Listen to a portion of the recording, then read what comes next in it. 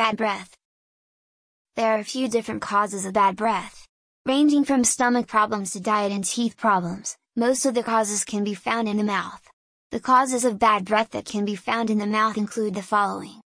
1. The tongue, when bacteria grows in between the papilla. 2. Teeth cavities, especially when food particles get stuck in them. 3. Gum diseases. 4. Extraction sites during healing. 5. Dentures when not cleaned properly. And 6. Alcohol and tobacco.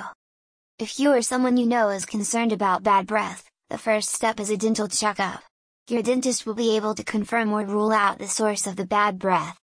When the cause is found, treatment will be determined and explained by your dentist. If the source of the bad breath is your mouth, there is little chance that mouthwashes or mints can treat the problem. They usually mask the problem for a short period of time, and can sometimes exacerbate the situation because mouthwashes that contain alcohol cause dry mouth, and usually make the bad breath worse. These are a few other, non-dental reasons that cause bad breath. They include the following. 1. Sore throat. 2. Tonsillitis.